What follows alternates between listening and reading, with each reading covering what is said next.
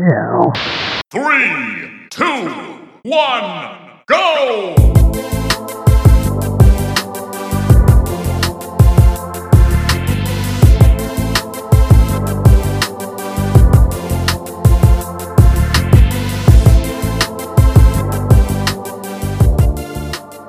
Welcome to episode 26 of the Cool Down Time podcast. I am your hidden gem of a host, Marco, and joining me is a man that gave Forza Horizon some early access of their own, if you know what I'm saying. Of course, talking about my longtime friend, co-host of the show, Mr. Horizon himself, Pablo, is in the house, man. How's it going? Man, I'm good, I did give a little bit of Horizon, a little bit of my early access loving. And I also played Horza for Horizon 5, so. Horza? Yeah. You embracing it. Look at you, man. Yeah, we'll talk about that and plenty of other nasty stuff in this episode, I'm sure. Have we just decided and relegated that our intros are just not going to make any fucking sense? Not at all. They're never going to make sense, and they're always going to be mildly uncomfortable. That's just how we. It's how we get out of the gate, man. Yeah. We get out of the gate nasty. It just feels right. I don't like when you say that right before you take a sip of beer in a weird looking like honey jar looking contraption. What are you doing? I mean, this thing right here, it just makes me feel good. Walked right into it. It does. Oh my God. Well, yeah, it's going to be one of those episodes, listeners. So if you like us, give our podcast a sub. We're on Spotify and all your favorite streaming apps. If you're on Spotify if you're on Apple Podcasts, rather, leave us a review. Say a few nice things about us. It'll help our show grow. Also, be sure to keep us in your FOV in between episodes by following us on Instagram at Cool Down Time Podcast or on Twitter at Cool Down Time Pod to stay connected with your boys. Pablo, we have a fantastic show this time around. I think this time we mean it. We have lots of stuff to talk about with loadouts. We have some new games. We have hit points. We have some pretty interesting stories that came out that we're definitely going to talk about, including a 19-minute gameplay reveal of one of the most anticipated games of next year in the February onslaught to come. Our Checkpoint Chat is going to be, of course, talking hidden gems, and I don't just mean myself. We're going to be talking through our personal top 3 hidden gems of 2021, so don't miss out on that because there's some must-play games that you might not have thought to play that we're going to give you the blessing about so that you can know what to do when you hit that store. And then after that, we're going to wrap up the show and let you get on with your week, but Pablo, I want to kick this over to you first as we get into our loadouts. All systems nominal. Loadouts ready. And, we're starting off with a game that is from a genre that obviously a lot of people, a lot of gamers would consider very niche because it's not the it's not the over-the-shoulder third-person action adventure game, right, to say the least. We're talking, of course, about Forza Horizon 5, which is Microsoft's next big release that has come out with insanely good reviews. It's the top reviewed game of this year. Yep. Pablo, is it for good reason? Even if you're not necessarily a car aficionado, is it still that good? I mean, I think that's a very difficult question to answer in a way that's like overarching, or it's hard to generalize it because I think we have to really make a point to say this is a racing game.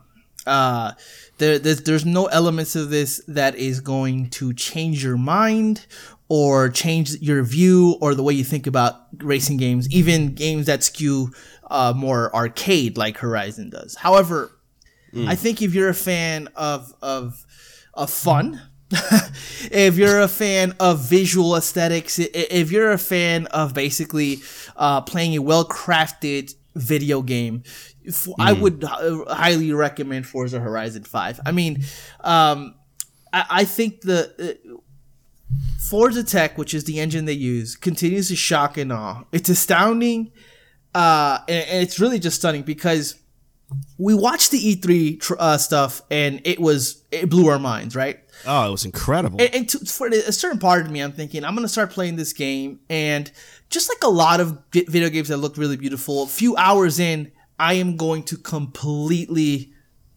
forget that this game looks amazing. You know what I mean? Like, that sometimes does happen. You're like, oh shit, yeah, this does look pretty.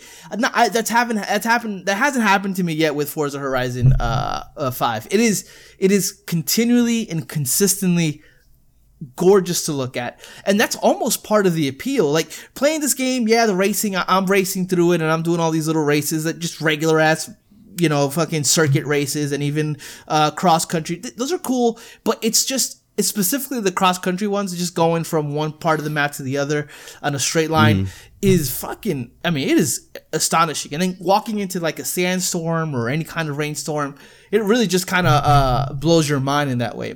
And also, yeah, I've seen a lot of the, like, the dynamic weather effects and stuff, and a lot of the stuff that happens environmentally is pretty amazing. Yeah, and that just adds another layer of amazing to an already amazing looking game. Also, you know, with Forza Horizon 4, one of my complaints was there was a variation of activities, but early on, everything felt very samey, and that has to do a lot with the map of 4. With Forza Horizon 5's map, the variation of, I can do 4 to 5 different cross-country races in a row in different areas of the map, and they're all going to be completely different because of the terrain and everything in terms of the map. It never feels, or hasn't to this point, felt recycled, and that's a huge kind of good thing for me, because I get really bored really quickly with any kind of racing game, specifically if you're doing the same thing over and over and over.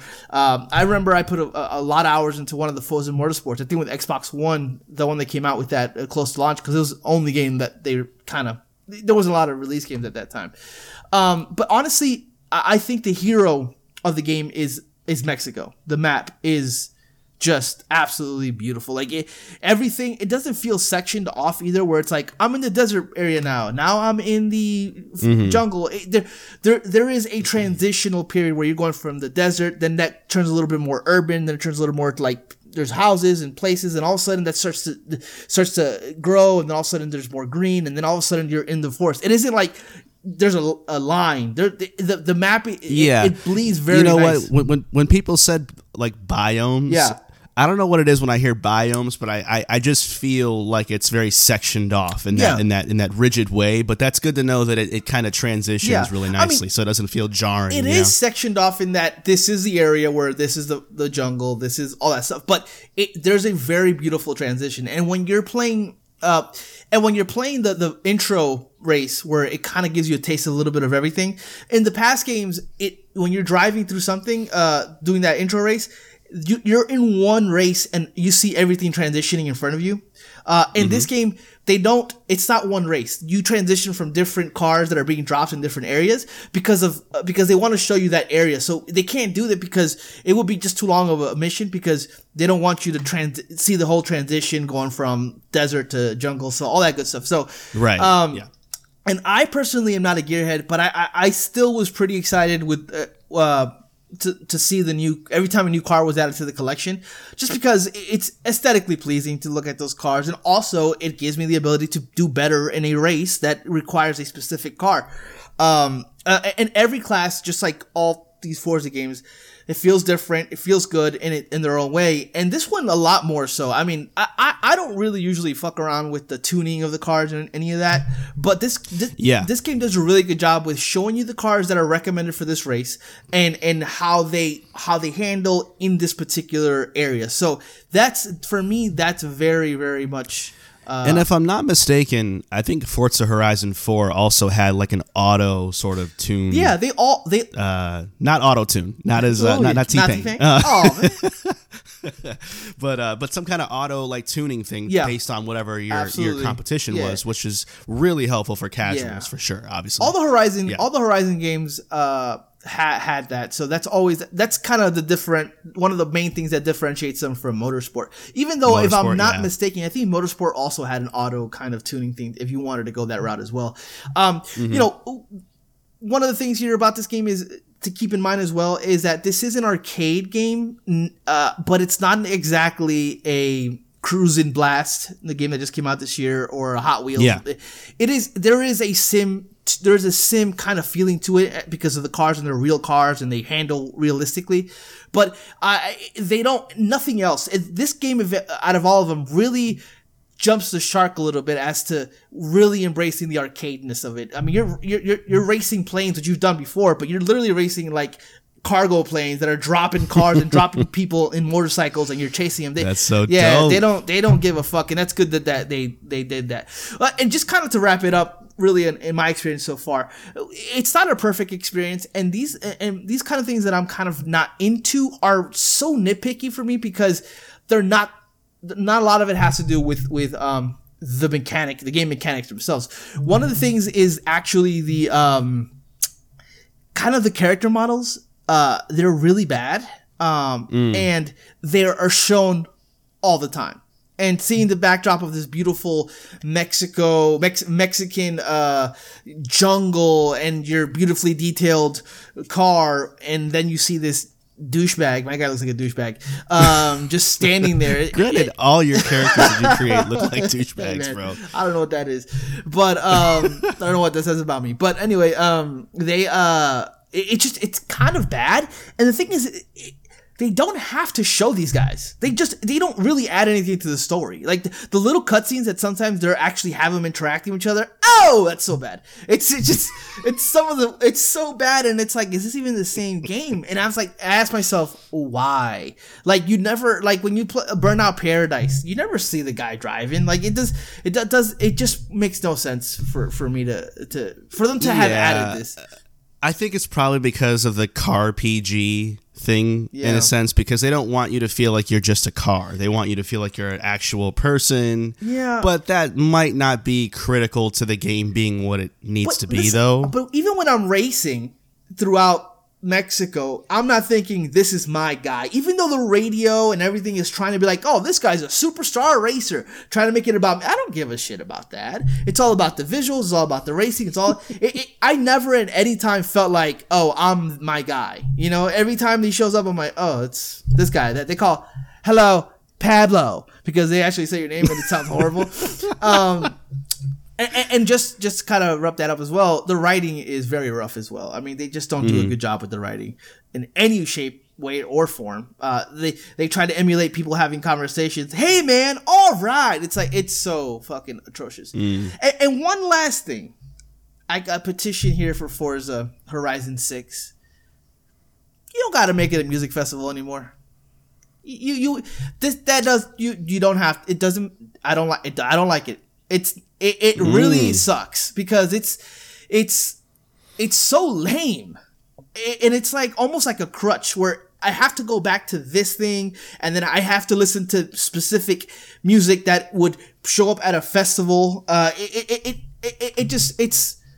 It's the least exciting part of the game. Like the whole vibe of it, you could still keep that vibe and do something else completely. Like you sure could, unless you wanted to copy Fortnite at some point and have concerts in the music festival that are live. Yeah, is that what they're doing? Pull up. I don't know. I'm just I nothing's ever been said about that, but it wouldn't surprise me if they honestly, how about a drive-in concert? Honestly, guys? if they did that, that would be a lot better than this because this is a music festival and there's no goddamn musical acts. I mean, I have not seen Adam from Maroon 5. I haven't seen Coldplay. I haven't seen any of these motherfuckers. So this is our cue to move on from this part of the show. He went right to Maroon 5 first. He could have named anybody. I mean, those are the corny guys that show up to music festivals now, don't they? I mean, unless you're getting crushed in Astroworld tour. Very topical. Yeah. Very topical. Yikes. So yeah, all right, man. Marco hasn't played this game yet, so I think next week he'll have some of his own thoughts on. I sure will. Yeah, yep. And I'll report back. Yep. And so the next game that I'm playing is a little game that just came out on Game Pass called Backbone. And this is just a Pablo ass game. I mean, listeners, I've played a little bit of this actually. Okay. I kind of see. I see it. Yeah. It's nice. What do you think?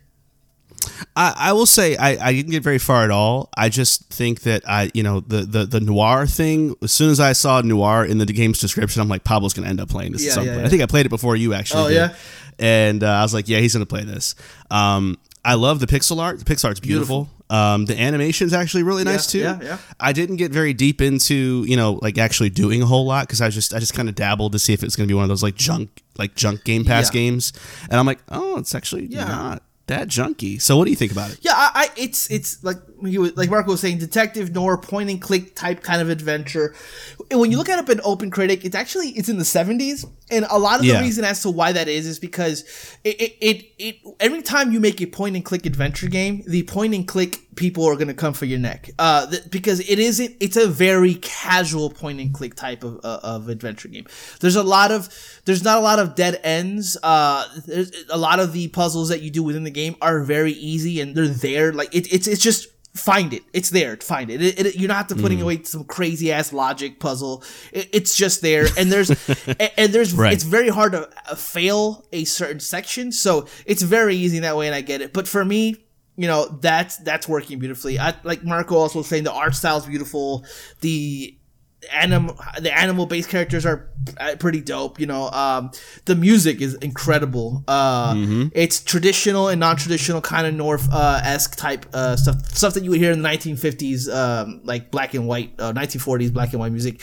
The ambiance and overall vibe of the game is really dope. It really does capture that noir, detective noir feeling, like those fucking gumshoe detective types. It really does capture that. Gameplay is simple, like I was saying, but interesting. The branching conversation mechanic is also simple but works well. The right answer is always there. You know exactly what you should ask, but you have other options to ask other things, and you discover some kind of story points from that as well. The actual writing can feel a little generic. The whole game itself is very true to what it's trying to do, but the writing feels very 2021 sometimes, where it doesn't really jive with the overall kind of art style that they're trying to infuse. There's a lot of like sentences written by 20, 30 somethings today. Okay. I get it. Yeah. It's only about a 4.5 hour experience. I'm pretty deep into it so far. A concern would be the simplicity of the mechanic and ultimately feeling too simple. I haven't run into that as being an issue yet.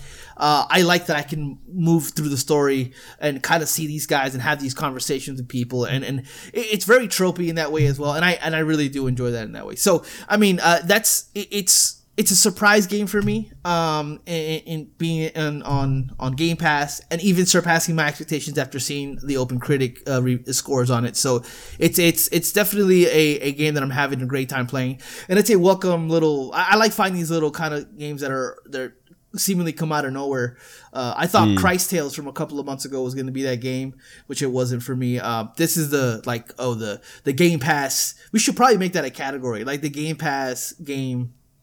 The surprise, because there's some of those that come out every year. You're like, fuck, I would have never played this game. There's a future checkpoint chat right there, maybe perhaps. Yeah, because I would have never touched this game if it wasn't for the fact that it was on Game Pass. So yeah. Oh, Game Pass has exposed me to a lot of stuff that I'm like, I would have never bought that, but thank God. That's where I'm at. Cool, that's where I'm at, playing in that way.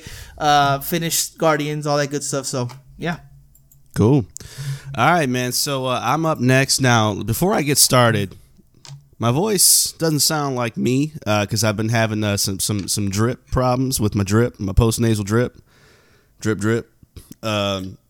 Yeah, so just bear with me. If I start getting crackly, don't make no puberty jokes, man. I get sensitive. So let's talk. So I on a whim, after hearing some like shockingly like high praise for the multiplayer of this game, I ended up getting a game I didn't think I was going to get, which is Call of Duty Vanguard. I had wrote this game off a while back. Same. I mean, probably even, I would even argue before the beta or whatever that was, the alpha came out. I don't know if I just got so much of my Call of Duty fix with Cold War that I didn't want to get hooked like that again or something, like subconsciously, or if it was because I genuinely didn't like what they were doing with Vanguard. And I guess I kind of landed on it being a little bit of both in the end. I think you and I are the same in that fact that we hate when we love Call of Duty multiplayer. Yeah, because it's like, this is this is going to take over my life. Yep. And that doesn't happen very often for me in Call of Duty, by the way. Like, Cold War was the one time in a while where I was like, I am hooked, Same, right? And we same. talked about that, when we started the show in the beginning. Now, here's the thing. There was this groundswell of like, whoa, this is like, I don't know what they did, what kind of like magic they sprinkled on this, but it's really like night and day better than the beta in ways that make this actually incredible. So I'm like, I'm either going to get Forza early with the early access, I'm going to give it up to Microsoft, or I'm going to get this game. I decided to get this game. And I got to say, I'm going to go through the pros and cons like normal. I'm going to start with the campaign. Just to get that out of the way. It's typical Call of Duty through and through. It's enjoyable, but it's exactly what you think it's going to be. It does not surprise me very much. And granted, I haven't played a lot of it yet. I just kind of dabbled the first mission or two. The structure seems to be more of like, here's what's going on in the present, and then it kind of goes back to introduce you to kind of the origin story of every character that's in this group that you're in. That's taking out, the Nazis and stuff. So you get the backstory, origin story, mission, then you jump back to the present, I guess. You go back again, do another origin story, and so on. And it's cool from what I've seen and what I've heard, but it's not anything outstanding. I have a question, because Call of Duty, Yeah. all the shit that Call of Duty gets, they're kind of unique in that every story that comes out is different in its structure. Last year with Cold War, I mean, you had a base of operation. So none of this is in this game. Right. Wow, right. That's great. Not that I know of. Because you think like that worked really well. Like this is going to be the thing that happens from now on. Yeah, and that's the tough part, because there's always this inconsistency between all of the games, because it's different studios doing them, and they all start doing them at different times. Yeah. So they don't really exactly know Yeah. when the next game's going to be a hit. So Cold War wasn't a lot like Modern Warfare, but it was in development while Modern Warfare was getting finished, and no one knew how good Modern Warfare was going to be. So, it was a little weird. So I noticed those inconsistencies, and I kind of expect them. Now, I will say to that point, I think this has got to be the last World War II game. They can't, because what they had to do partway for multiplayer mostly is for just the throwing out the rule book, so to speak, with like the realistic weapons, and we're gonna make them all have like crazy recoil, and the reloading's gonna be a certain amount of time compared to modern weapons, and they just kind of obviously like the the sights that are in the game now that weren't even in that era, so they're totally they go there? abandoning. Yeah, That's great. They're totally abandoning that whole thing, and I think that shows. Like, you've taken World War II as far as you can go in a Call of Duty, and now it's at a point where it's gonna hold the game back if you're trying to strive for some balance of accuracy versus Call of Duty-ishness. You're gonna have problems, and I think they just decided, you know what? We're just gonna stick to it from an aesthetic standpoint, but we're gonna kind of make these weapons feel like they're modern weapons, and it was the right call to make, because they had to do something after the beta's kind of lukewarm to cold response that it got. So, but I will say that this has to be it for World War II. Now, another positive is the graphics, the sound, presentation are all very good. Good actually. There's no I don't think it has like ray tracing in this game, if I'm not mistaken, but it's not a deal breaker in this case. It's especially for the campaign being so short anyway. It's not a huge issue. Multiplayer is man, it is as incredible as people said, bro. Like, there's, first of all, it's packed with a ton of maps. I don't know if this is the most maps that a Call of Duty's ever launched with, but it's got to be up there. I think there's around 20, if I'm not mistaken, maybe a little bit more than 20, which is insane. What do they think they are? Halo? I don't know, man, but I'm grateful. It's like it's like they care. They threw in some throwbacks from World at War, which I was not expecting at all. I played one of the first matches I played was Dome, and I'm like, Dome. Dome. What is Dome? Why do you sound familiar, Dome? Do I like Dome? Hey, man. And I Googled it, and I'm like, holy crap! This is a world at war. You Googled Dome? I wonder what came up. Yeah, incognito. No, but the amount of maps is awesome. The time to kill is a lot higher in this game now, so it does feel a little bit closer to the Modern Warfare time to kill, but not as bad. In terms of like 2 shots, I feel like that's all it takes to kill somebody. I like that, man. I do too. Yeah. I don't want like the tug of war with a gunfight. Yeah. Give me a little bit of that so I have an opportunity to get out of it. But I like higher time to kill most of the time. I think this one is a really good sweet spot. It's definitely more chaotic from what I played so far. A lot of the team deathmatch, for instance, the player count will vary depending on the map. So sometimes it's 10v10 or 6v6 or something like that. So they definitely do kind of base it around that stuff, and they do keep it chaotic. Now, the downside of that is that at this point, the spawning is kind of off. At this point, it's going to need to get patched a little bit and tuned, because you will spawn dead in the middle of everybody else on the opposition, and you're like, come on. So there's a little bit of that. Destructibility is a part of the maps, albeit very light destructibility, but decent. Stuff that kind of makes you have to think a little bit more as you're navigating through the maps. And the controls are kind of a mix of Modern Warfare and Cold War, which is a nice little happy medium. Yeah. Couple more cons. I think the zombies mode, I haven't played it yet, but I've heard that it's pretty regressive in terms of not being round based anymore. And I know that a lot of like purists of zombies are really pissed about that. So I can't speak to that personally. I'm not a big zombies guy, but I do feel bad for that audience, that they're not getting what they want specifically. And I would say, going back to presentation one more time, I think while it all is very beautiful, it is that World War II kind of aesthetic. So it is very gritty and brown and dark in some cases. It's not as colorful and vibrant as Cold War was, where you have like the Miami map where it's all neon and stuff like that, or just that more eclectic color palette. It doesn't do that a lot, but the maps themselves are still pretty good. So I think in terms of conclusion so far, I still need to really sink my teeth into it, but it is leaps and bounds better than the beta. It makes the best of a very exhausted era that they have tapped into, I think, one too many times.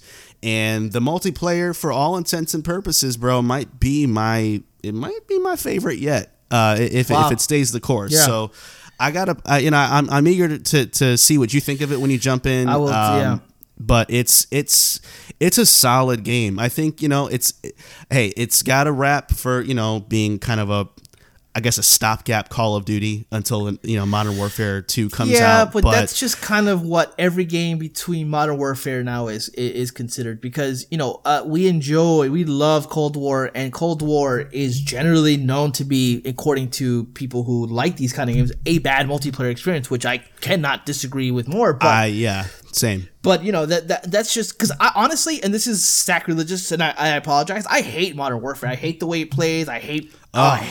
I don't like it at all. But I am a reluctant Call of Duty fan, where every time a Call of Duty game comes out and it's good and I play it, I'm actually mad at myself, because I could be playing anything else.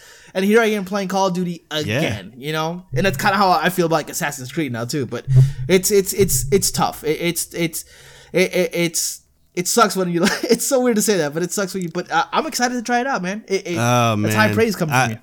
Man, I was geeking. I can't lie. I was geeking when I was playing, and I'm like, oh man, I hope Pablo likes this, because I don't want to feel bad for liking this by myself. So hopefully you like it, man. We'll see. I'll jump in a little bit today, and then definitely this whole week I'll be on it. Good to hear. All right, man. So this is the part I've been waiting for. So, oh no, here's the thing about Pablo, guys. Now I've mentioned it on the podcast many times, but Pablo is that guy when he wants you to play a game, he ain't letting up.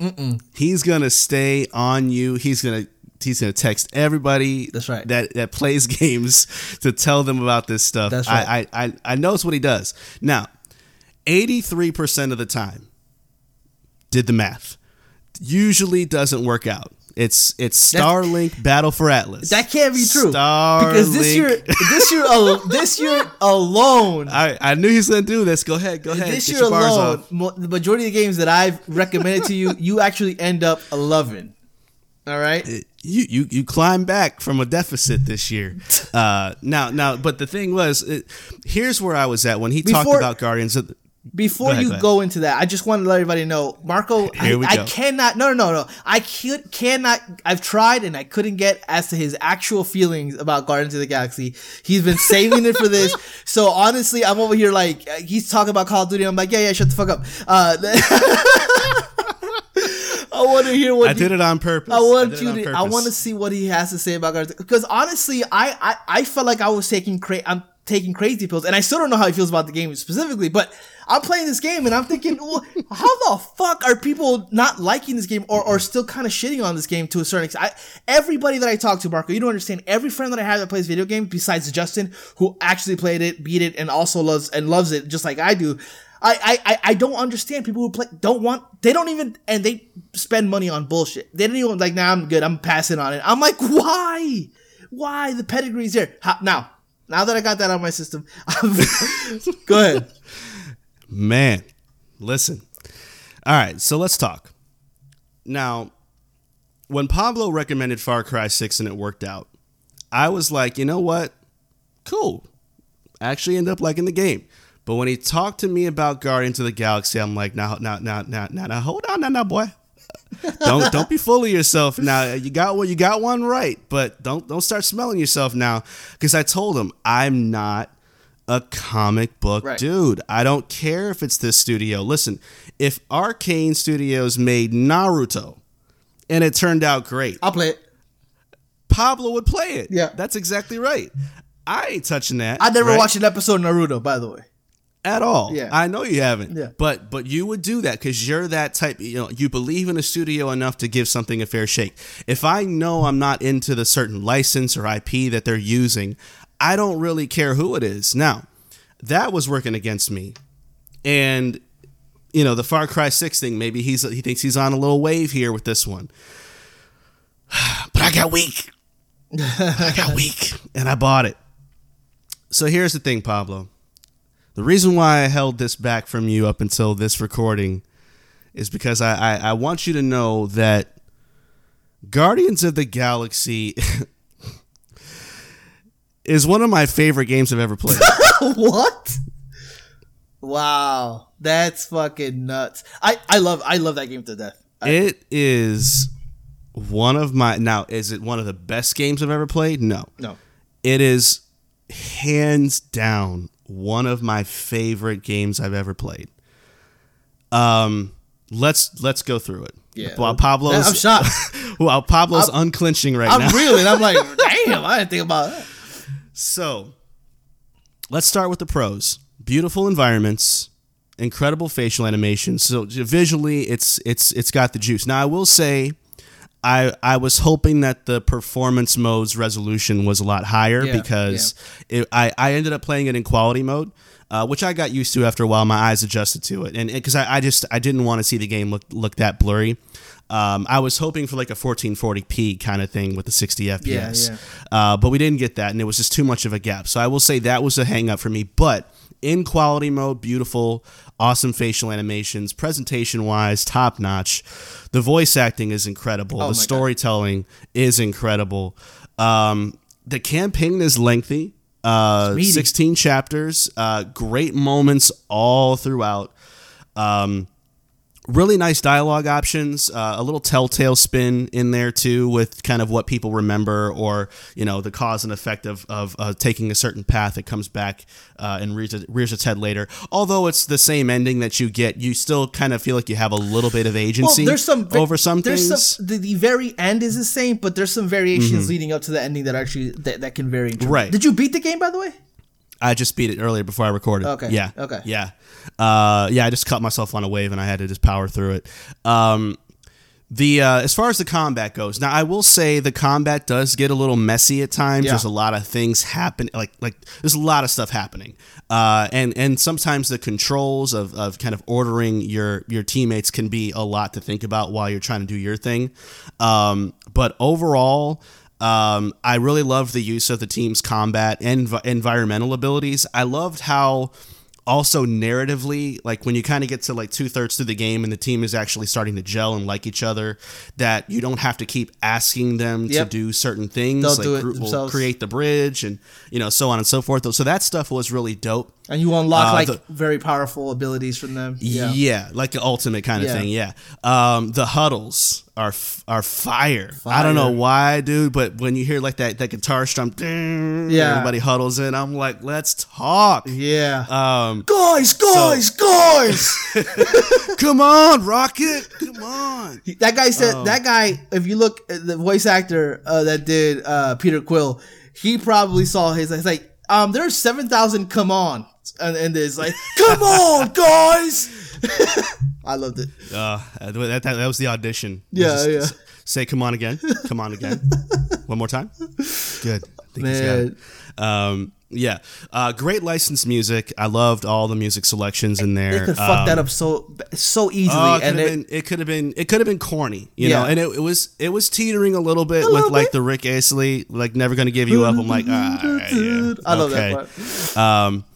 But let me tell you something. When you're fighting and all of a sudden you hear "Wake Me Up Before You Go" by Wham. Oh man, wake me up. I'm like, you go. Why am I like motivated by you, George Michael? Excellent sound design as well. Yes. I love how everything just sounds presentation wise. You feel like you're really immersed in that. The cons, like I said, it's a little messy combat wise at times. I think it is very bullet spongy too.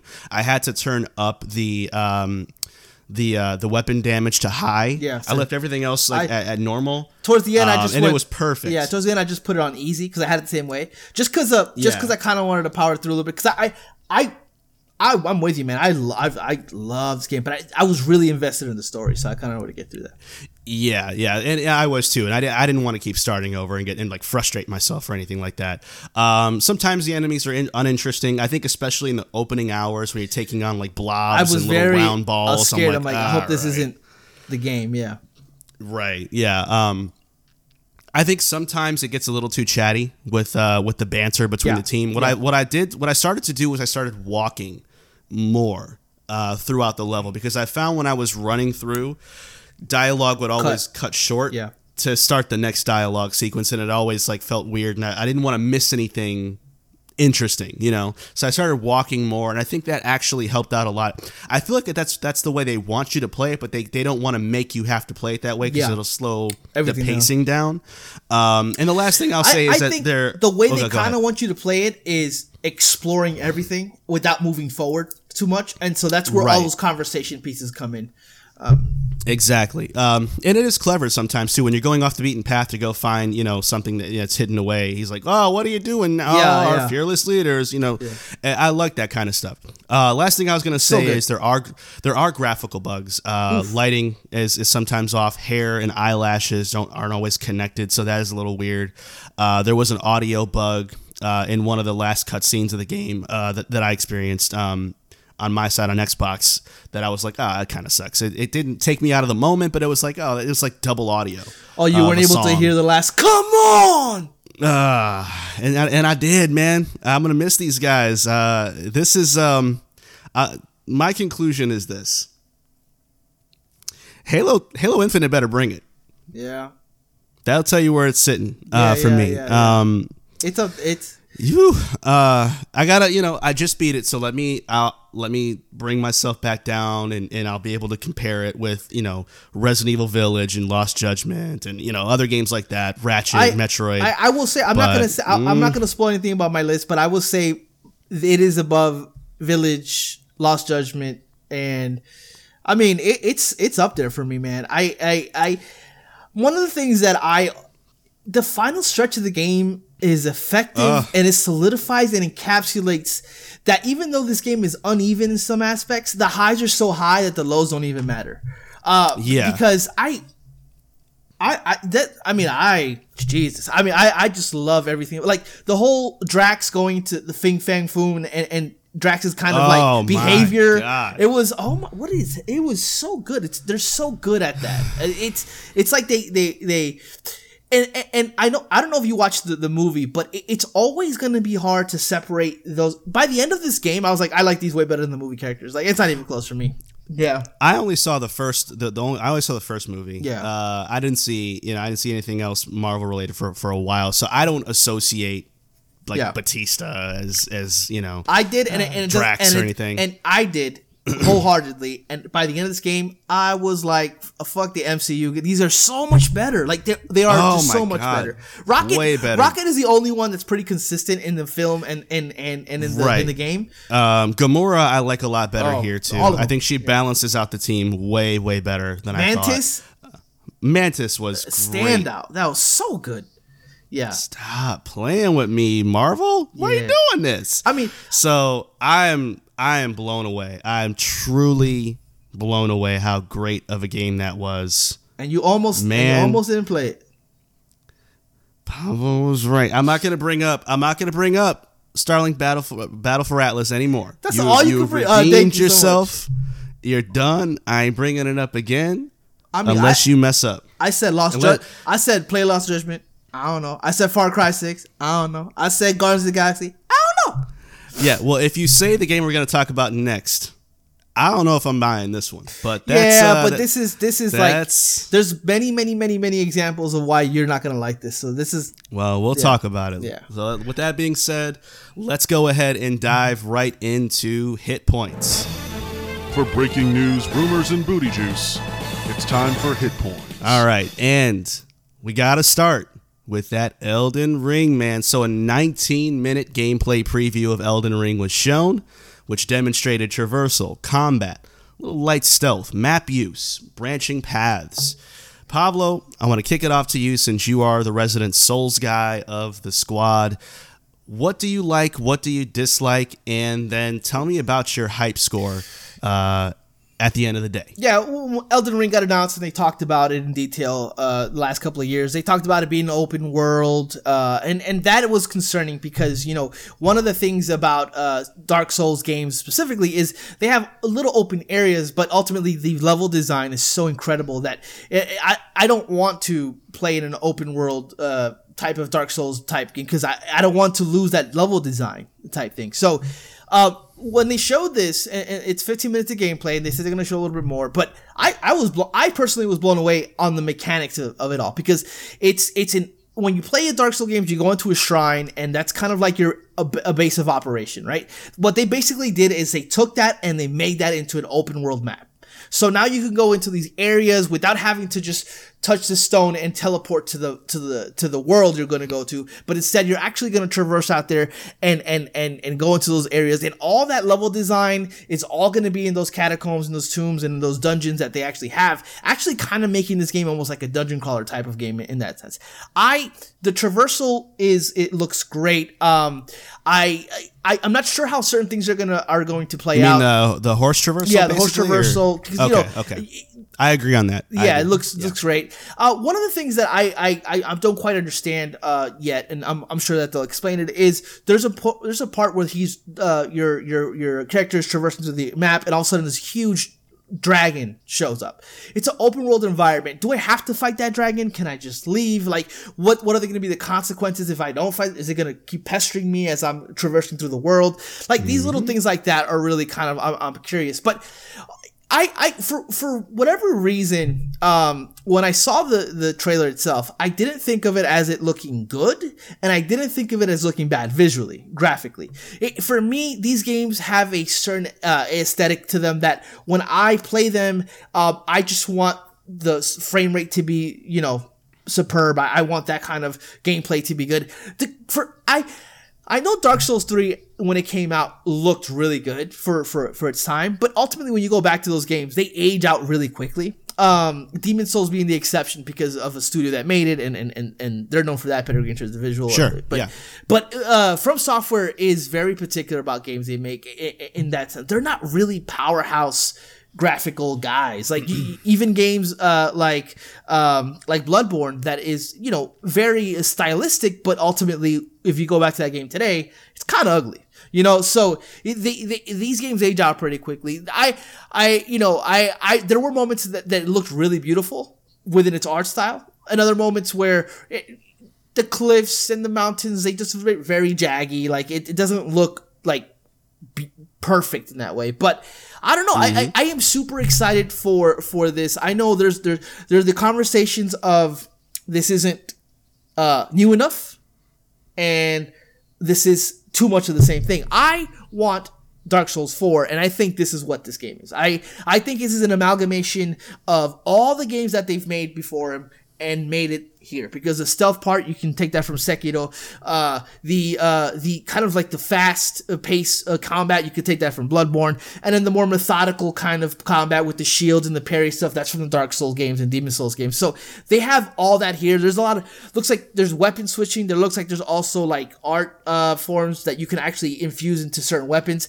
They're giving you basically the ability to do anything you could have done in any other game into this game. This almost looks like the perfect amalgamation of all Dark Souls, all Bloodborne, all Sekiro is into this one game. And that, for me, if I can pick and choose and play like Sekiro, but be in the world like Dark Souls and see the bosses of Bloodborne in that way, that this is just going to be, for me, basically like a kid in a candy store in the sense of within the Dark Souls world.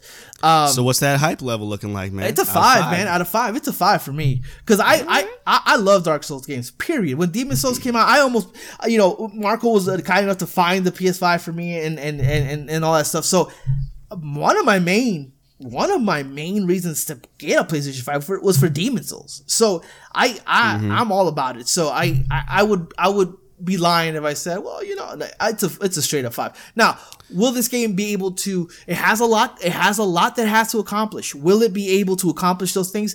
I don't know. Will it be, if one of those things are off, is a domino effect? Is it going to destroy the game itself? Very possible.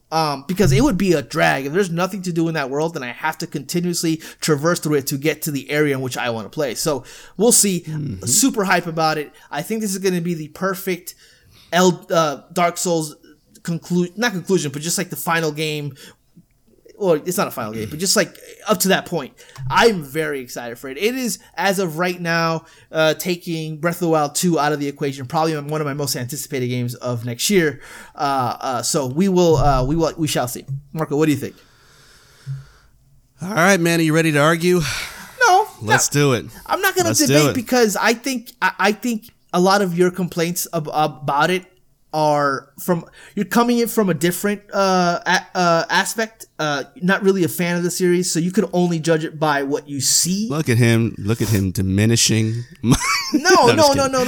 I'm saying, but what you see, and I think if you look at it just from that point of view, I think you make a lot of great points in that way. But well, let's get into it. Let's talk about the positives first. I do agree. I think that the traversal, especially the horse traversal, looks really good. I think they've come up with some cool workarounds to kind of scale like mountains and stuff with like the lift thing, like the magic. I think looks pretty cool. The spirits that you can call upon, I think is pretty interesting. I think, when you are seeing the dragon fight and he's using like the magic arrows or whatever, kind of stuff is cool.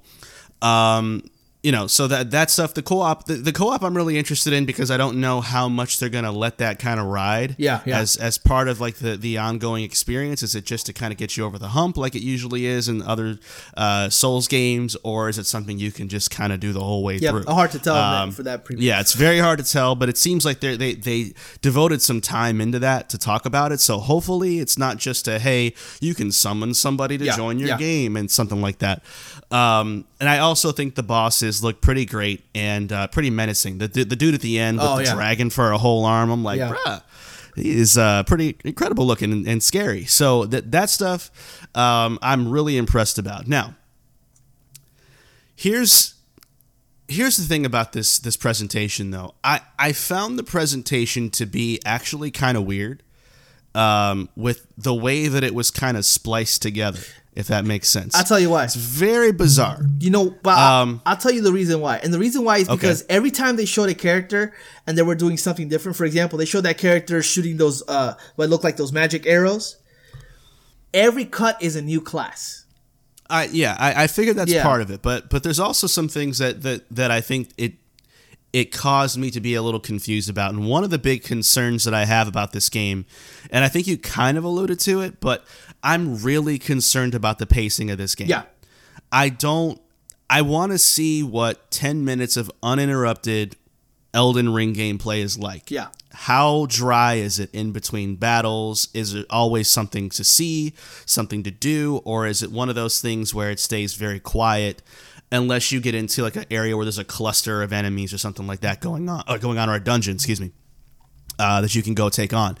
I'm really concerned about that because, again, this is their first stab at something like this, right? Yeah. In open world games, It's a pretty big step.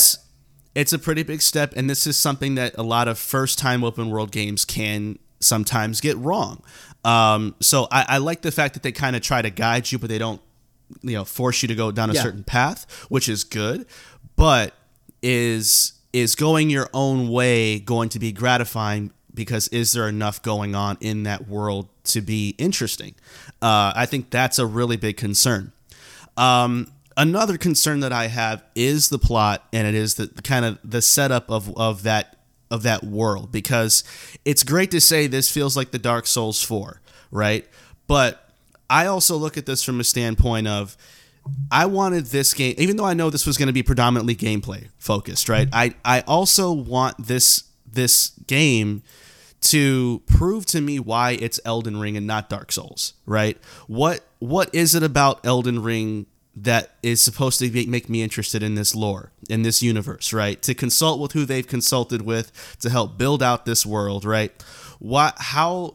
How do you want to get me interested in that stuff and not just how cool the Souls gameplay is? Because I'm really interested in seeing what the world is like and what the characters are like and what the conflicts are like in that world. I wish more of that would get pulled up to the front and not just some random cutscene of some chick in a hood that looks creepy. Like we've seen that in a lot of Souls games, the creepy chick. Yeah. Like, what else? Like, I want to see what else you have going on. I would say I would love for Demon's Dark Souls and all that stuff to From Software to step into a more of a narrative path for some of their games. I'm not saying it has to be story heavy. I just want it to justify why this is like what makes Elden Ring Elden Ring. I'm gonna go on a wild kind of guess here and say that ain't happening.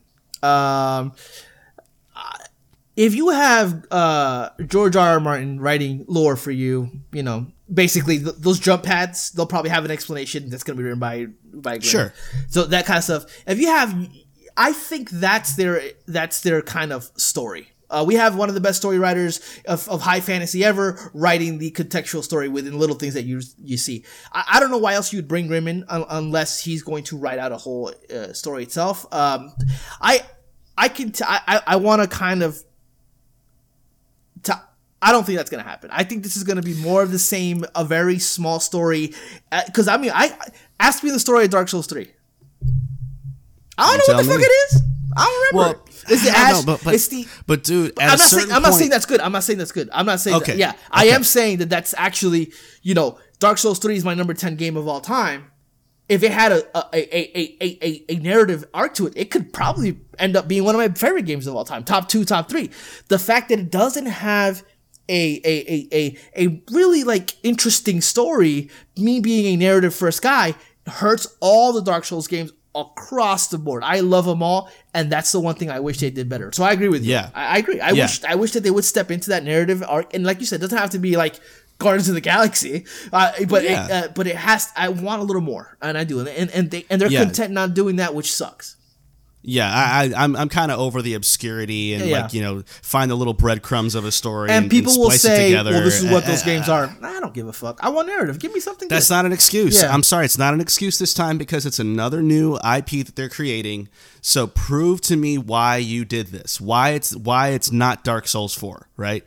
Now, little thing that I don't like is the map. Actually, I don't care for the map at all. And the reason why is because when they use those markers that you can plug in, they blend right in with the map so much that you can't even see them after you lay them down. Like I watched this a couple times and I'm like, I would totally miss that if I were to like scroll up. They also have this where there's a marker and then a thing where a waypoint. They're two different things.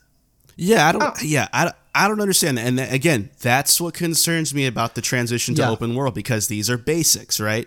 You have to get those basics right. It can't be just this beautiful looking map that isn't, usable or reliable in a sense, right? So that stuff is concerning. And I will go to the visuals and I'll say, look, for the people out there that say, hey, this looks just like Dark Souls aesthetically, that's fine if you think that. I don't have a opinion on that, but I will say that technically, I am disappointed by the visuals. I know it's kind of cross-gen. I think they did confirm that they have a quality mode and a performance mode that's going to be a part of the game, which is good. That's a good, happy medium for people that would prefer, fidelity. But I do think that it just was a little too technically disappointing. But I think the art style, the glowing trees, the whimsy, the magic stuff that you see, I think that stuff, not whimsy per se, but just like the arcane the high fantasy stuff, yeah. That'll kind of compensate for it. But I was hoping for, a little bit more technical bells and whistles, because to your point, I think these games age a little rough. Bloodborne, it only came out a couple years ago. It needs love. It came out. It had a lot of issues with frame rate, frame drops, frame pacing. The resolution was low. These games tend to need a facelift quicker than most.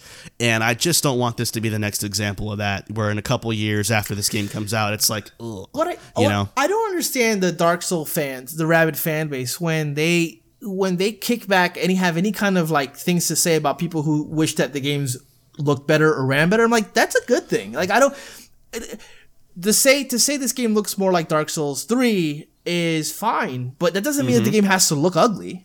No. Yeah. No. It doesn't have to. It could. The sad part of it is because of the history of the studio in terms of the visual not always being amazing. This is probably the best looking Dark Souls game I've ever seen, and even with that being said, it's not the best game I've ever seen. Demon's Souls is still a better looking game than this shit. Oh, of course, hands down. Yeah. So, ultimately, I mean, my hype score is, again, as somebody that is not intending to buy this game, but I know Pablo's going to be on my case about it. I wouldn't. If it's very Dark Souls, did you buy Demon's Souls, by the way? Yeah. Okay, but that wasn't because of me. No. I decided to try it out because I wanted to see how good it looked and ran. Because I don't think I pushed that on you either, because I know that was a very, very, very specific kind of game. But people consider that the easiest of all the games, which I think it is. Absolutely. And I'm Struggle Sauce McGee in that game, so it's like I can't keep doing this. I know, because I know Dark Souls 3 challenged me a lot, and Demon's Souls I only died like twice in boss. That's not a brag. I was very, very challenged in Dark Souls 3, and Demon's Souls was like, and it is the easiest. And there's a lot of easy ways to cheese bosses as well. So that's yeah. Yep. So my hype score is, I think, that at probably a 2. I'd say, just as a non-fan that's curious to see how it shakes out, I'll give it a respectful 2, with no intentions of purchasing it. Up until Pablo mass texts me that I should. The only way I will is if everything you said you want in the game is in the game, and then I'll tell you, hey, what, an easy mode? Easy mode? Yeah, well, no, but not only that, they got a story, they got, stuff like that, but I doubt that the shit's gonna... Well, yeah, probably not. All right, man, so let's move on to the second news item, and listen, my voice ain't all the way there today, but this is absolutely got to be the booty juice of the week, babe. Yeah, see, that was horrible. Yeah, I should have went bass on that. Booty juice of the week. I'll throw some auto-tunes on that. No. All right, look at you. No, I don't want to get sued by T-Pain. So hopefully we won't get sued by Blizzard, because they got enough legal problems of their own. But Blizzard announces that both Overwatch 2 and Diablo 4 will not release in 2022. Well, Pablo, That's not Pablo, what they said specifically, the but that's verbiage- definitely what it is. Yeah. Yeah, the verbiage was very vague, but it was also like, we just don't want to have to say it directly either. Yeah. How concerned are we about the status of both of these games and franchises, and just kind of with the ongoing mess of Activision Blizzard as a whole? What do you think? Super concerned about Overwatch 2. I'm not concerned about Blizzard or Activision because I don't give a fuck about them, so I don't ever think about them. So I got no feelings for them at all. But for the sake of the conversation, yeah, I'm super concerned for Overwatch 2 because Overwatch 2 is created by Activision Blizzard. And it sucks because Overwatch is fantastic. I fucking love Overwatch so much, and I'm so excited for Overwatch 2. And seeing this shit, it's like, man, what is this game gonna be? One of the things one of the things that really makes me upset, that it makes me sad, is the fact that Activision Blizzard is going through this whole kind of legal issues, and it seemingly knows that, or obviously knows that, but it's almost using that to kind of manipulate their IPs so that they can maybe perhaps push them back to when all this will be behind people's heads, right? Like, oh, we're not thinking about this anymore because we haven't been in the news for so long. And now Overwatch 2, and that conversation isn't, oh, Overwatch 2, great game, unfortunately made by these fucking assholes. And because one of the things that's happening, which I find super weird, is the fact that Overwatch 2 can very well, and probably most likely, come out in 2023, but next year, the new season Overwatch League is going to be playing an Overwatch 2 build. And I was telling you kind of a tinfoil hat here is I think that game is ready to go. I think they rumors was that it was going to release this year, then it got pushed back to next year. I do think that they're almost pocketing this game because they don't want to release the release to Overwatch, which is massive for them, within an environment that they find themselves in, which is an environment of them being pretty much some of the worst people in the world running this company and kind of obviously what we've already known, that they treat their employees like fucking shit. So, and among other things, right? So anytime, and this is just the way it is now, because it is what it is. And I think it's important to always call people out on their bullshit. If Overwatch 2 were to come out today, the overwhelming media coverage would not be about the quality of Overwatch 2, but would be what Activision Blizzard is as a company and all the legal issues fucking fair. Oh yeah, in my opinion, yeah, that's absolutely. Fair. So as a company, they look like they're doing this shit where they're unfortunately going to delay this game until not it's ready, until they're out of the conversation of everything. So it's very disappointing, and I'm concerned with just the state of how Overwatch 2 when it launches, how without Jeff and without these leaders in that community, how is Overwatch 2 going to, how is it going to stay relevant? Yeah, because are they going? Question. What love are they going to give? Because right now, Overwatch is the original Overwatch game is in a sad state right now in terms of updates and all that. It's pretty much left out to dry. So I don't know. I mean, I'm very concerned for Overwatch 2, not as a game because I'm sure it'll be great when it comes out, but as a long term thing. Once it does come out, 2 years from now, what's the state of the game going to be? Are they going to support it? Are they not going to support it? Are they going to? I don't know. As for Diablo 4, I don't give a fuck about no Diablo, bro. Man, don't be talking blasphemous now. Listen, I always, one of the things in games that I've never played in terms of like a gap in my gaming history is Diablo 2. Diablo Resurrection came out, didn't do enough for me to actually jump into it. So Diablo 4, I'm looking at it with a very interested eye and see if it's finally the game that I'm going to jump in and try out with Marco. So, but we'll see. Yeah. I didn't think that was going to come out next year anyway. Yeah, that felt like it was a ways off. But Overwatch 2 was definitely a surprise for the same reasons. And I totally agree with your theory. I think that their goal was to get all the bad news out at the same time. It's from an organizational standpoint with the departure of now her name eludes me, but the whole thing with Ibarra being the sole lead of the company now, Mike Ibarra, that. Along with these delays out of next year, I think for stock reasons, which it dropped quite a bit from what I understand, they just wanted to get all this news out at the same time and just climb back as best as possible. So I'm not surprised about this because, to your point, you got to get Overwatch 2, strategically speaking, out of the fire.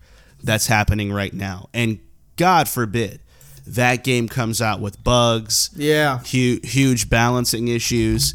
What will be minor stuff any other time will be magnified tenfold because, not only does Activision Blizzard trash, but now Overwatch 2 sucks and it's broken. You're going to see all that stuff. By the way, Jen O'Neill.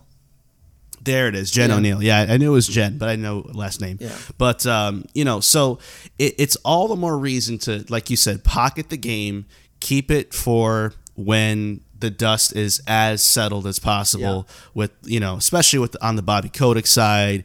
Is he going to be able to stay in his position? Like, there's a lot of organizational stuff that's got to get sorted first before they can resume activities. It's already kind of a dice roll with Call of Duty this year because of that, and just kind of keeping the Activision name as far removed from that title as possible. And Call of Duty is kind of like it's its own entity onto itself that. And it's not really going to suffer for it too much. I mean, Vanguard is a divisive game from, another World War II shooter standpoint. Sure. But I don't know if it's really catching as much heat as the Blizzard side of the game catalog would because of that whole situation. So, I think overall, I am concerned not so much about how good the games are going to end up, but just the waiting period and what that can do to their internal teams, and if more shakeups come that do put these games in a weird jeopardy in some form or fashion. With Jeff Kaplan leaving, obviously earlier this year on the Overwatch side, like that was a big blow. And also one of the producers left in August as well. Yeah, I think so. Yeah, so with stuff like that being a possibility of continuing, that's where I'm mostly concerned about, because that does ultimately impact the games in terms of their roadmap and just the overall quality. So hopefully, man, first and foremost, again, hopefully people that work at Activision Blizzard are treated well, and the people that are no longer there that weren't treated well get their just due as deserved. And then, of course, the games, we all want the best for those, but we'll be waiting a little while, and it is what it is. And hey, I'll deal with it. Plenty of stuff coming out next year, I'm not losing sleep. Right. So let's move on to our third and final hit point topic. Pablo, there's another Marvel game being made, and this time it is Marvel Games in Skydance New Media, which is a new studio led by Amy Hennig, a name that's been around in the industry for quite some time, obviously mostly known for the Uncharted series. Homegirl is creating a new Marvel game that the original rumor was that it was Daredevil. Yeah. That has kind of shifted a little bit. We've heard some Fantastic Four rumors, some Ant-Man rumors, so we still don't quite know what this is yet. But Pablo, how excited are you about this news? And more importantly, this is another superhero game coming out, and this time it's a new studio jumping right into one. Yeah. How does this make you feel about the saturation level of superhero games at this point with stuff like this happening now? Yeah, I don't think there's a saturation in the market yet. I think when Marvel games are announced or shown, they dominate the Twitters and the social medias because Marvel's such a massive IP. But when you really look at it, there's Marvel's Avengers, there's Guardians of the Galaxy in terms of top tier quality Marvel games, and Spider-Man and Miles Morales. That's it. I mean, of course, those are great games, or at least those are games that are getting a lot of attention. And so what happens there is people are trying to take that and run with it. And so this looks like one of those examples. We're going to get a Wolverine game down the line as well. And on the DC side, there's a good amount of stuff coming too. Yeah. So, I mean, I'm not too mad about that this is a thing that exists. I am, however, it's a new studio. I'm concerned in that I love Amy Hennig, but she can't seem to find a project that she can finish. That is true. So, is this fool's gold? Are we going to get excited for this and it goes away? I think, Amy Hennig's original vision for for Uncharted 4 was very interesting. I rather would have seen that, a very darker kind of approach to that. So I think the Daredevil rumor, it was a lot more exciting for me because, with her writing and the kind of stylings that she likes to write, or at least from what she was trying to do with Uncharted 4, that would be a perfect fit for her. But with the Fantastic Four stuff, we'll see. I mean, look, Marvel's Avengers is, sucks. Square Enix just came out saying it's one of the most, it's a disappointment. And that it's Crystal Dynamics' fault too. Like, come on, fucking bruh. assholes. So, but then you got Guardians of the Galaxy. Guardians of the Galaxy made by a good studio, a studio with pedigree. I don't know anything about Skydance because I think they're about to release Forspoken next year, which is their first game, if I'm not mistaken. Yeah. And we'll see how that is. I don't know. It's one of those things where I'm not exactly over the moon excited about it, but I'm not exactly like, ugh, another Marvel game. Not like before, it used to be like those licensed games that you come out and it's like, holy shit, this piece of shit. This now feels like, okay, this is going to be a AAA kind of game. I'm very excited when they put money into it. You get a Spider-Man, you get a Guardians of the Galaxy, but also you get an Avengers, and then, we'll see. We'll see. It's definitely wait and see. Not mad about it, but Yeah, I mean, I'll say that I do think from a standpoint of somebody who's not a big comic book guy, and I've said this many times over the course of the show, it does feel like it's getting to be a lot. I won't lie. I just there's a pipeline, I think, of a steady stream of these games that is a lot. Now, I think what makes this one a little kind of like, oh man, to me is that it's coming for a relatively new studio is getting right into this. And so I think that's a little concerning about just how easy it is to lock in being able to make a Marvel game. And it's a proven IP, it's a proven license, it's proven it's the easiest thing to do nowadays in the industry. Instead of making a new IP, there's less gamble involved in that. You don't have to play sequelitis, right? And you don't have to come up with something from the ground up. You can take something established, adapt it to whatever video game design you want. And for a lot of, newer developers like this, or even, long-standing developers, to them it could be low-hanging fruit. So I think just that aspect of it concerns me because it makes it a very we can't lose if we do a Marvel game, and that's what concerns me because that's what will cause an oversaturation because it's such an easy win with having the name Marvel on the front of a box. I agree, but I also think that we do see that you can lose. Marvel's Avengers lose. Of course. So, eventually the game has to be a good game. Yeah. When all is said and done. That's true. Yeah. I think ultimately for me, and this goes back to the pedigree of Marvel Comics, is the thing that made Marvel iconic before it became the MCU movies, is that they knew how to write relatable characters that weren't goofy, really. I mean, they are, but at their core, they had real problems. Peter Parker, relatable high schooler, right? Iron Man, Tony Stark had a drinking problem. These things come out of the writing that were so real good in comic books, and that's what makes Guardians of the Galaxy so good. Is that they took not the aesthetic, just the aesthetic of a Marvel thing, but also the heart of Marvel Comics, which is the writing, and they put that right smack dab in the middle of the game. And from that came Guardians. When you look at Avengers, they didn't do that. They looked at what can I do with this IP that's going to X me amount of money, and you can see the machinations of fucking absolutely of head honchos creating this game. This game is a Frankenstein created by big corporations trying to make the most amount of money. With Guardians, less so. It looks like almost they had less oversight because they were so focused on Marvel's Avengers. But I would love to see this game go in that way, where Amy Hennig is a prolific, known video game writer. So I would want to see that to make this game great. But if it just becomes another cash grab, and which new studio, how else would you make some good money to stay relevant for a long time? That's what I'm saying. Get your Marvel license going. But if they can manage to do both, that'd be fantastic. But we'll see. We'll see, Spider-Man did it, Yeah, it's true. I mean, and it could work out great for all we know. Hey, hey, if she wanted it and she thinks she's got a good vision for a game, I'm down to see it. But I'm not going to let Guardians of the Galaxy being what it was for me, make me open-minded to everything. No, now, I don't think that there's a lot of there's a lot of roadblocks when it comes to making a good Marvel or DC game, for that matter. So, we'll see how it goes. I think we're a long ways from seeing anything about this, but it is going to be something worth keeping an eye on for sure. For sure.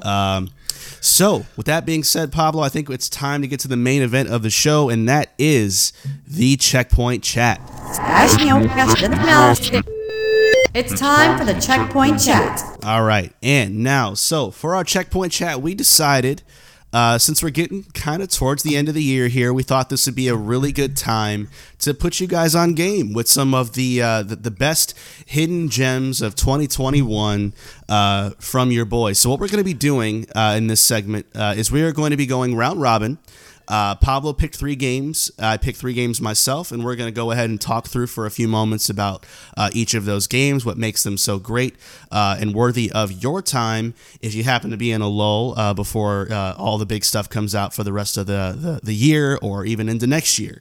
So, that being said, Pablo, I'm going to go ahead and turn it over to you first and introduce the first game and give us a little bit of why you think it is a worthy hidden gem. Yeah, and before I do that specifically, I think this would be kind of a kickoff, like a genesis point for us for the end of the year stuff. I think our Checkpoint Chats going forward are going to be focused on a lot of this, stuff about end of the year stuff. So if you guys are excited about that kind of stuff, prepare yourself for it. We're gonna do a whole bunch of stuff. Oh, we got a lot of cool stuff coming for the Game of the Year conversations for sure. For sure. So, all right, man. I got 3 games here, and I'm going to start off with Disco Elysium: The Final Cut. I struggled with whether or not this was the hidden gem because it won the Narrative Award and I think Best Indie Game in last year's Video Game Awards.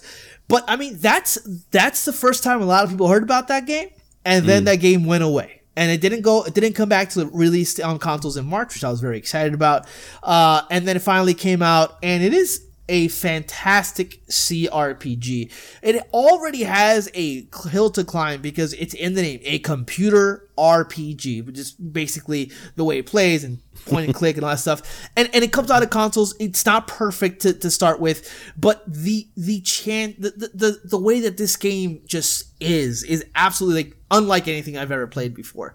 When you look at more of like the vision that they had, the Final Cut feels like the game they always wanted to make in that way. But when you look at the game itself, no combat, yet every choice has this dice mechanic, and there's this invigorating feeling that when you pick only 8, 9, 12, 15%, this is going to work, and you do it, and the fucking shit hits green, and it works. I mean, that stuff is like beating a Dark Souls boss for me in terms of like endorphins. It's like, it's fantastic. Or even when it's like 65%, 70%, and it goes red, and you're like, no! Like, they take combat out of the game completely, and then they put these things into it, these choices. It's really good. It's unique art style. It's dirty, grimy, but it's intriguing. Memorable characters like Ken Kitsuragi, Kuno, and the Everett Fat Blob bad guy. Love that fucking piece of shit. Well written dialogue. I mean, it's perfect. It's weird, but it's weird, but it's not trying to be weird, but it is trying to be weird because it could come across as very pretentious, but if you play your character a specific way, the pretentious kind of voiceovers are they work for that because for my guy, I was a hobo art critic. That's kind of like my class, right? And all this pretentious shit started coming in when it came to art, but when it came to everything else, my answers were like, yeah, what the fuck are you talking about? Like, you can call out your inner voices for being pretentious when you weren't yourself pretentious. It just really is this unique experience that it's hard to talk about this game and recommend it. It's RPG. Does it have combat? No, not really. No, it's definitely not. It's a hard game to really. It's a game you have to experience, and it's not for everyone. No. But I really do think that if you like stories, you like creating characters. If one of your main things in RPGs is creating your own character, I think this is one of the games that does it the best because of in a way, but very different. Yeah, right. Because you're not creating your guy. You're Harry Dubois, and you're creating your personality, basically. Your personality, and you can just really go about that, and then you can really role play, because you can really be a drug addict if you want to just take. I mean, it really has this stuff, and then also it has these moments of like kind of like incredible storytelling, like some stuff that happened with my lover, wife, whatever, and it really just kind of blows you away, and your psyche and how that works towards those revelations. It's a fantastic game. I love this game to death. It's ultimately, with the level of hype that I had for it, it kind of fell a little under that as a whole package. But I can tell you right now, nobody's talking about this game. I think Marco's the only person that I know played it from my circle of people who play games, and it's fantastic. I love it, and it definitely for me qualifies as one of the best hidden gems of 2021. Yeah, it's a very hard game to describe because it does so many unique things with its storytelling. It's very, very narrative driven. It's almost completely narrative driven. Yeah, 100%. And so it's not your everyday RPG in that sense. So you really have to be in a certain mindset to want to really immerse yourself into full-blown dialogue, and that's inner monologues with yourself, with different aspects of your personality talking to you as this detective character, the people around you, and then also kind of rekindling or rediscovering rather bits and pieces of your past, all while solving a crime in this very interesting town that's jam-packed with people and lots of things to find and uncover along the way. It is a very, very obscure game, but it is a very good game that if you're a story guy through or girl through and through, this game is a hard one to pass up on if I were you. So I agree. Totally recommend this game as a true hidden gem in my opinion, and of course Pablo's too. Let me go ahead and jump in next. I'm going to jump in with my first hidden gem, and it is Chivalry 2. Now, we talked about this game way back, on the podcast when it first came out. This is a game that describes itself, I think, as online medieval warfare. And basically what that means is if you're getting tired of playing online games, that are all about just guns and shooting things, pick up a sword. Pick up a spear. Why not do that instead? And this game is just that. It is absolutely chaos in every sense of the word. It is every like medieval battle that you've ever heard about that has thousands or the feeling of thousands of soldiers. It really does feel like that. It's just absolutely nuts. There are soldiers everywhere. It's very simplified in like a red versus blue kind of way. Very light background lore to kind of give you a teeny bit of context. But at its heart, it is just a melee mayhem brawler. And at first glance, you wouldn't think it's that fun. If you go online and you YouTube this game and you check it out, you're gonna see video clips of it and you're gonna go, yeah, cool. I'm sure it's great. You know what's interesting about this game? What? Is that I recommended it. I did. Yeah, I was on it. I did. I was on it. I'm like, bro, this game is really fun. You should try it. And do you see what he's doing this episode? Like he's trying to unstarlink himself. Nice. See, he is feeling himself. I know it. You look at my voice is cracking. I'd be telling you off right now. Listen. Bottom line. No, but for sure. This is a great game that I discovered. So it's a lot of fun. It is one of those. It is a quintessential turn off your brain and go slash fools up and just enjoy it, right? You can listen to podcasts while you're playing this game. It's not one of those games that you really have to try hard with. You will want to, because once you start getting into a good rhythm combat-wise, you really like, okay, I just took out 7 people. I decapitated this person. I threw my sword at this person's head and I got a kill. Like it's wild like that, but it's never to the point where you're like, okay, no one talk. Gotta focus. My KD is on the line. It's not that game. It's just a pure like brawler that is just all out fun. It came out at a discount. It's starting to be in the sales rotation somewhat often now. They just did I think a new I don't want to say expansion, but like a big update to the game recently. So they are supporting it too. And they're free updates. There's one more coming. One big one coming. The matchmaking is cross platforms as well. So you're not gonna have a super hard time running out of players. It's just good, man. I gotta recommend it. It's if really you're looking fun. for a multiplayer thing that's different, it's not the usual shooter. Chivalry 2 got you covered, man. Yeah, it just has a lot of those like really like moments where you're like laughing out loud. It's hysterical sometimes. It's a really really really fun game. I enjoyed the shit out of it. We were rotating their Rainbow Six Siege in this for a bit there, so good times. Oh, it was so fun. So fun. All right, man. What's your second hidden gem? What do you got? Yeah, my second hidden gem here is this was more because of how surprised of how good I found the game to be. It was Scarlet Nexus. Demo came out, ain't about it. It was just a bad demo. I hated it. Then the game, it was a slow time for games, and I got a little itchy. I bought the game, and look, I didn't finish it. I'll be upfront, but I mean, if you're a JRPG fan, action JRPG fan, I think you would really enjoy this game. I think the combat is criminally underrated in terms of when people talk about this game. They don't talk about that combat enough. Like, as the game goes on deeper and deeper, the combat is really complex, but not in a way that is not in a way that's like too complex. Like, you can really get into it and start really doing some really dope ass combos, and the story is pretty interesting. One of the things that hurts this game is like you can see the budget a lot of the times in the game. Over it.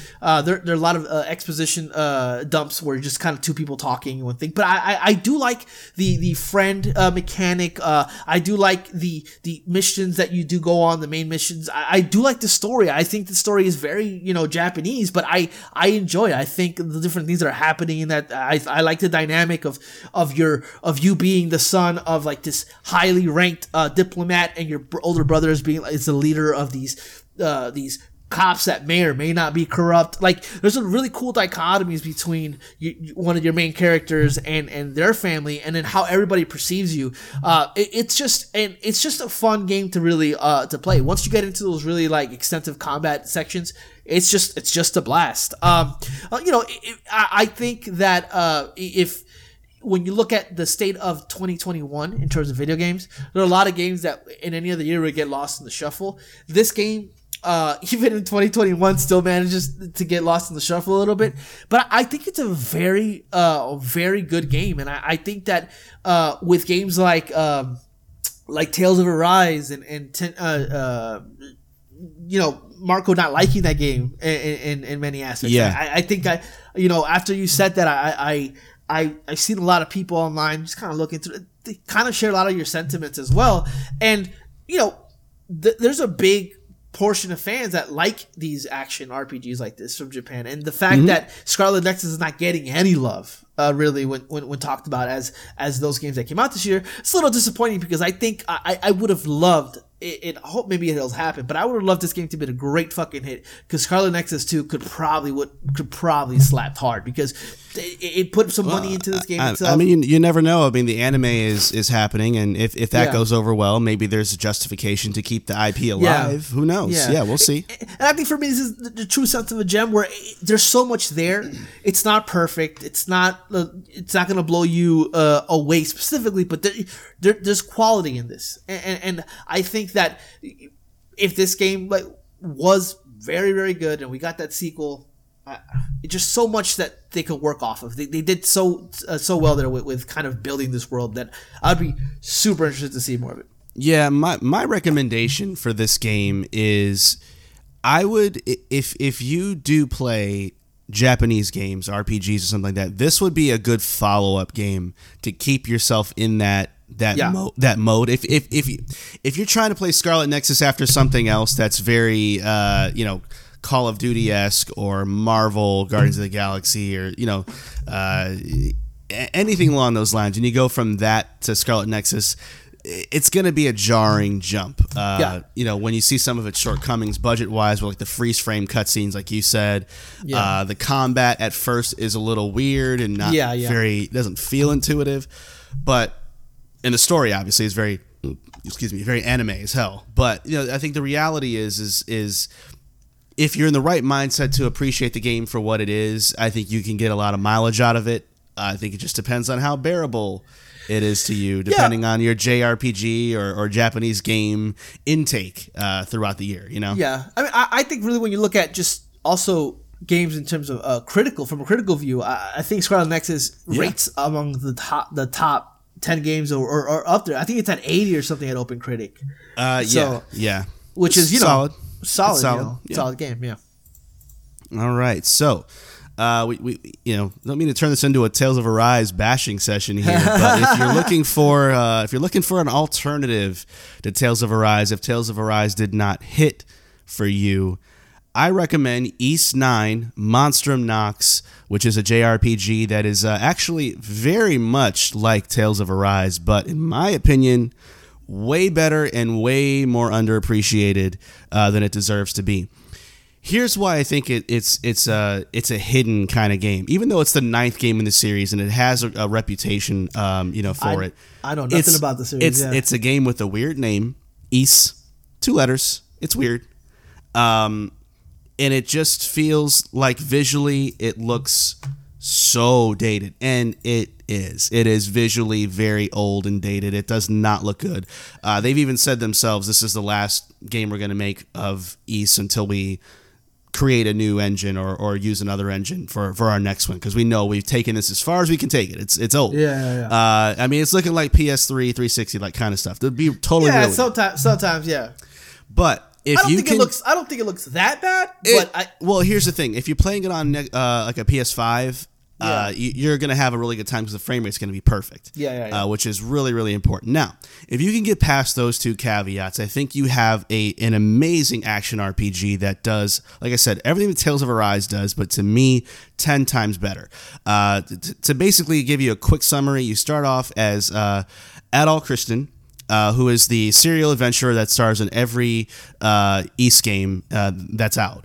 And he lands in a new area, and essentially one thing leads to another, and he is shot with something that turns him into what's called a monstrum, which is essentially like an X-Men. But it's an X-Men type of thing that you can turn on and off. Basically, if you want to blend in and be like a normal civilian, you can turn off your powers. You look like a normal person.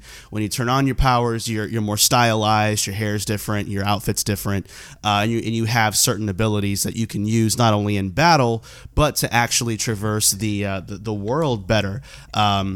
Along the way, you meet the other cast of monstrums that are in this town that have different powers and different capabilities of their own. And as you guys work together, you also synergize and share powers together. So let's say if you're traversing the town, one person has the ability to run up walls, so you can use that ability to run up a wall, and then you can obviously like use your wings and glide down after you run up the wall. So this makes traversing through the town go from being just running on foot to being able to do something really unique. And in combat, it's very similar as well. You can utilize these same types of powers too. What's interesting about this game, I think, story-wise, is that while it does have a lot of anime tropes, and while it does rely on a lot of text-based dialogue because they don't have the budget for a fully voiced dialogue, what it lacks there, it makes up for in taking some chances. One of the things narratively, without spoiling too much, is it creates different motivations about the whole monstrum thing, because the people that have these powers are essentially trying to solve the conflict that's happening so that they don't have to be tied to this power anymore and fight forever, right? But there's people in the party who don't want to lose their powers, and the reason why is one of them actually has a disability in real life. And when they can become a monstrum, that whatever that disability is, which I won't spoil, is not a factor for them any longer. So they don't want to lose being able to feel more normal when they become a monstrum. So it's things like that really take an ordinary sounding story on the surface and give it more color and more interest and more intrigue, along with a lot of very cool mysteries they create for the game too, about like the why of what's going on in the background too. The combat's great, very intuitive, much like Tales of Arise, but I think a lot better in many, many ways. and it handles the basics extremely well. So if you can look past the the visuals, if you can look past some of the bearable tropes that are there, and the budget in terms of not having fully voiced stuff all the time, I think you have what could be argued pound for pound is one of the best RPGs of the year that no one knows. So East 9 Monstrum Nox is one worth your time. That's what I got for number 2. 9 of those fucking games, and this is the first one that I ever played, and it's honestly the first time I'm sure I've heard it before, but man, 9 of these motherfucking games, and this is 2021. I'm like, oh, this is a thing, So yeah, my game, my last game is It Takes Two. Anybody and everybody who talks about this game talks about it positively, but that's not a lot of people, really. When you look at the grand scheme of things, I mean, look, this is I think it's hard to sell as well. This is a co-op only experience right off the bat. That's kind of, you can't experience this game unless you have somebody to play it with. Yep. So you're limiting a lot of people there. So that's part of it as well. But I'll tell you, It Takes Two is still a game that when somebody brings it up or I see it somewhere, I remember it very, very fondly. It is one of the funnest games I played of the year. Obviously, me and Marco played this game from beginning to end together. And that was hilarious. It was a great fucking time. I mean, the game consistently innovates in terms of its gameplay.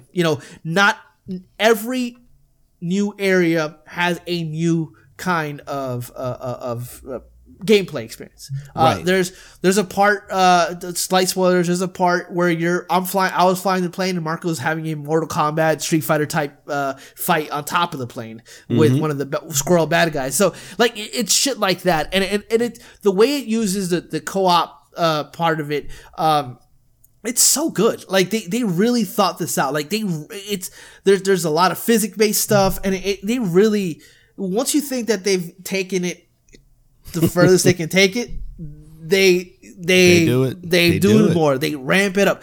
There's some things that they do go on a little too long, and some things that are probably just good ideas but not executed in the best way. But and some of that story is a little in the Book of Love, man. That story is it thinks it's a lot more it thinks fondly of itself as a very touching story. It's not. I mean, I think the content is serious, and I'm sure it'll, it's having to do with divorce and all that stuff is very serious, but I think it's a little too silly to really like grasp that, feeling of loss and love lost and all that stuff. So it just felt weird. And the Book of Love is straight up racist. I mean, it's the Book of Love. Oh my God. The character in that game is a straight up Book of Love that is trying to bring together a soon to be divorced husband and wife. And he is the absolute worst. He's the absolute worst. It's just absolutely horrifying in every way. Yeah. It's just one of those games that when you look at it, maybe it shouldn't work as well as it does, but it absolutely fucking hits. It is a fucking blast. And that's kind of the running theme here with our games, that they're just fucking fun. And there's a lot to be said about that. Far Cry 6 being a game that we talked about in the past 4, where there's something to be said about just a fun experience. And this is this is that with a friend, anybody that plays games, play this game. I mean, it does a lot of stuff with, like, I hate to say it, but an homage to different kind of the game the games that you may like, genres that you may love, and they do a really good job with it. And it's great. It's a good time, and I wholeheartedly recommend this game to anybody who has a friend and want to play a game together. This is the game to do it. It is a fucking blast. All right, man. Good stuff. So my last game of my Hidden Gems list is Persona 5 Strikers. Now, this was a tough one. Full disclosure, me and Pablo talked offline about these picks, of course, and this one was a tricky one because it's Persona 5. It's a game that sold relatively well. I think 1.3 or 1.4 million is what you said. Best-selling. Yeah, it's out of their Atlus's catalog. Yeah, and it charted like 5 when it came out. Right. So you would think, okay, well, this isn't really hidden though, right? And now here's the thing. It is. I think it's both hidden and it's kind of forgotten because of when it came out. So here's the gist. I mean, in my opinion, I think that this game is on the hidden side because of the misconception that this was just some throwaway spin-off action beat 'em up game, like akin to like Hyrule Warriors, right? Yeah. The Dynasty Warriors, Muso or whatever you say that, that's right. whatever that is. Just one of those little like slasher beat 'em up mindless games. That's what I thought it was going to be. I did too. Had no idea it was a full-blown sequel. Had no idea that it had, picked up right where the last game left off and builds on all that stuff. I had no idea about this, and Persona 5 is one of my favorite games of all time. So I think that misconception is probably still out there, because why wouldn't the sequel to Persona 5 sell as well as Persona 5? For as great as this sold, why not be as well as Persona 5, right? So I think that there's a lot of misconceptions that played into it that kept it from being where it could have been. I think also there's, to a lesser extent, without getting too much into it, Persona 5 is only on PlayStation, that's a bit of an issue. I think I would have hoped by now it would have been on Switch or Xbox or where else. There's still rumors about that stuff happening, but it's just not out there enough, despite how wildly popular Persona 5 was. Still in all, I also think it came out at a time last year or this year. I don't know why I said last year, but where it was just kind of at that forgettable phase of the year where there's just not a lot going on. Oh, this came out, seems cool, and it just kind of got blown off. And I think it's time to talk about Persona 5 Strikers again, to remind fans of Persona 5 that this actually is a very good game. Now, is it great? I don't know. It depends on your preferences outside of just traditional JRPG turn-based stuff, because it's not that. But what I will say is that it's not a traditional Muso or Hyrule Warriors type of game either. It really does utilize all of the things that make Persona 5 and repurposes them into this action-based formula in really, really smart ways. The characters that you love are back. The voice acting that you love is back. They managed to keep a similar theme to what Persona 5 was like, but giving you something new at the same time. I will say it gets a little repetitive. It's very formulaic in the way that it does things when you're introduced with a new person to fix, without getting too much into spoiler territory there. But if you can kind of look beyond some of that formulaic repetition, you're going to get a very long game, first of all, which is, it's, again, not spin-off at all. A lot of bang for your buck there. You're going to get a good story. You're going to get pretty fun combat overall that feels very gratifying, and it's chaotic, but that fun kind of chaotic. And you get a sequel to, a pretty darn good game. So, man, again, it sold well, but I think it just doesn't get enough love. And I think this is the time to say, Persona 5 Strikers deserves some flowers. Couple, not a whole bouquet. Give it like 2 or 3.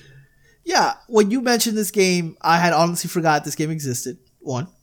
And 2, the conversation around this game when it came out in February was very positive in February, and then it fell off a fucking cliff. I mean, Hitman 3 was talked about longer than this game was, and Hitman, like the conversation Hitman bled into April and May even in some aspects. Nobody was talking about Persona 5 Strikers. At all, man. I didn't play it myself because I never finished Persona 5 Royale, and I know this is the sequel to 5, not Royale story. Right. So it was just one of these like, it looks cool, but I'm not even going to get into it because a lot of the fact is it's a sequel to a game I never finished, and so I'll eventually get to it in my head. That's what I'm saying. I'll never play this game. But no. The fact that it is the sequel to what people are saying is one of their favorite games of all time, and nobody's talking about it, is a little weird to me. Like I'm the only one out of my friends group that I know of that that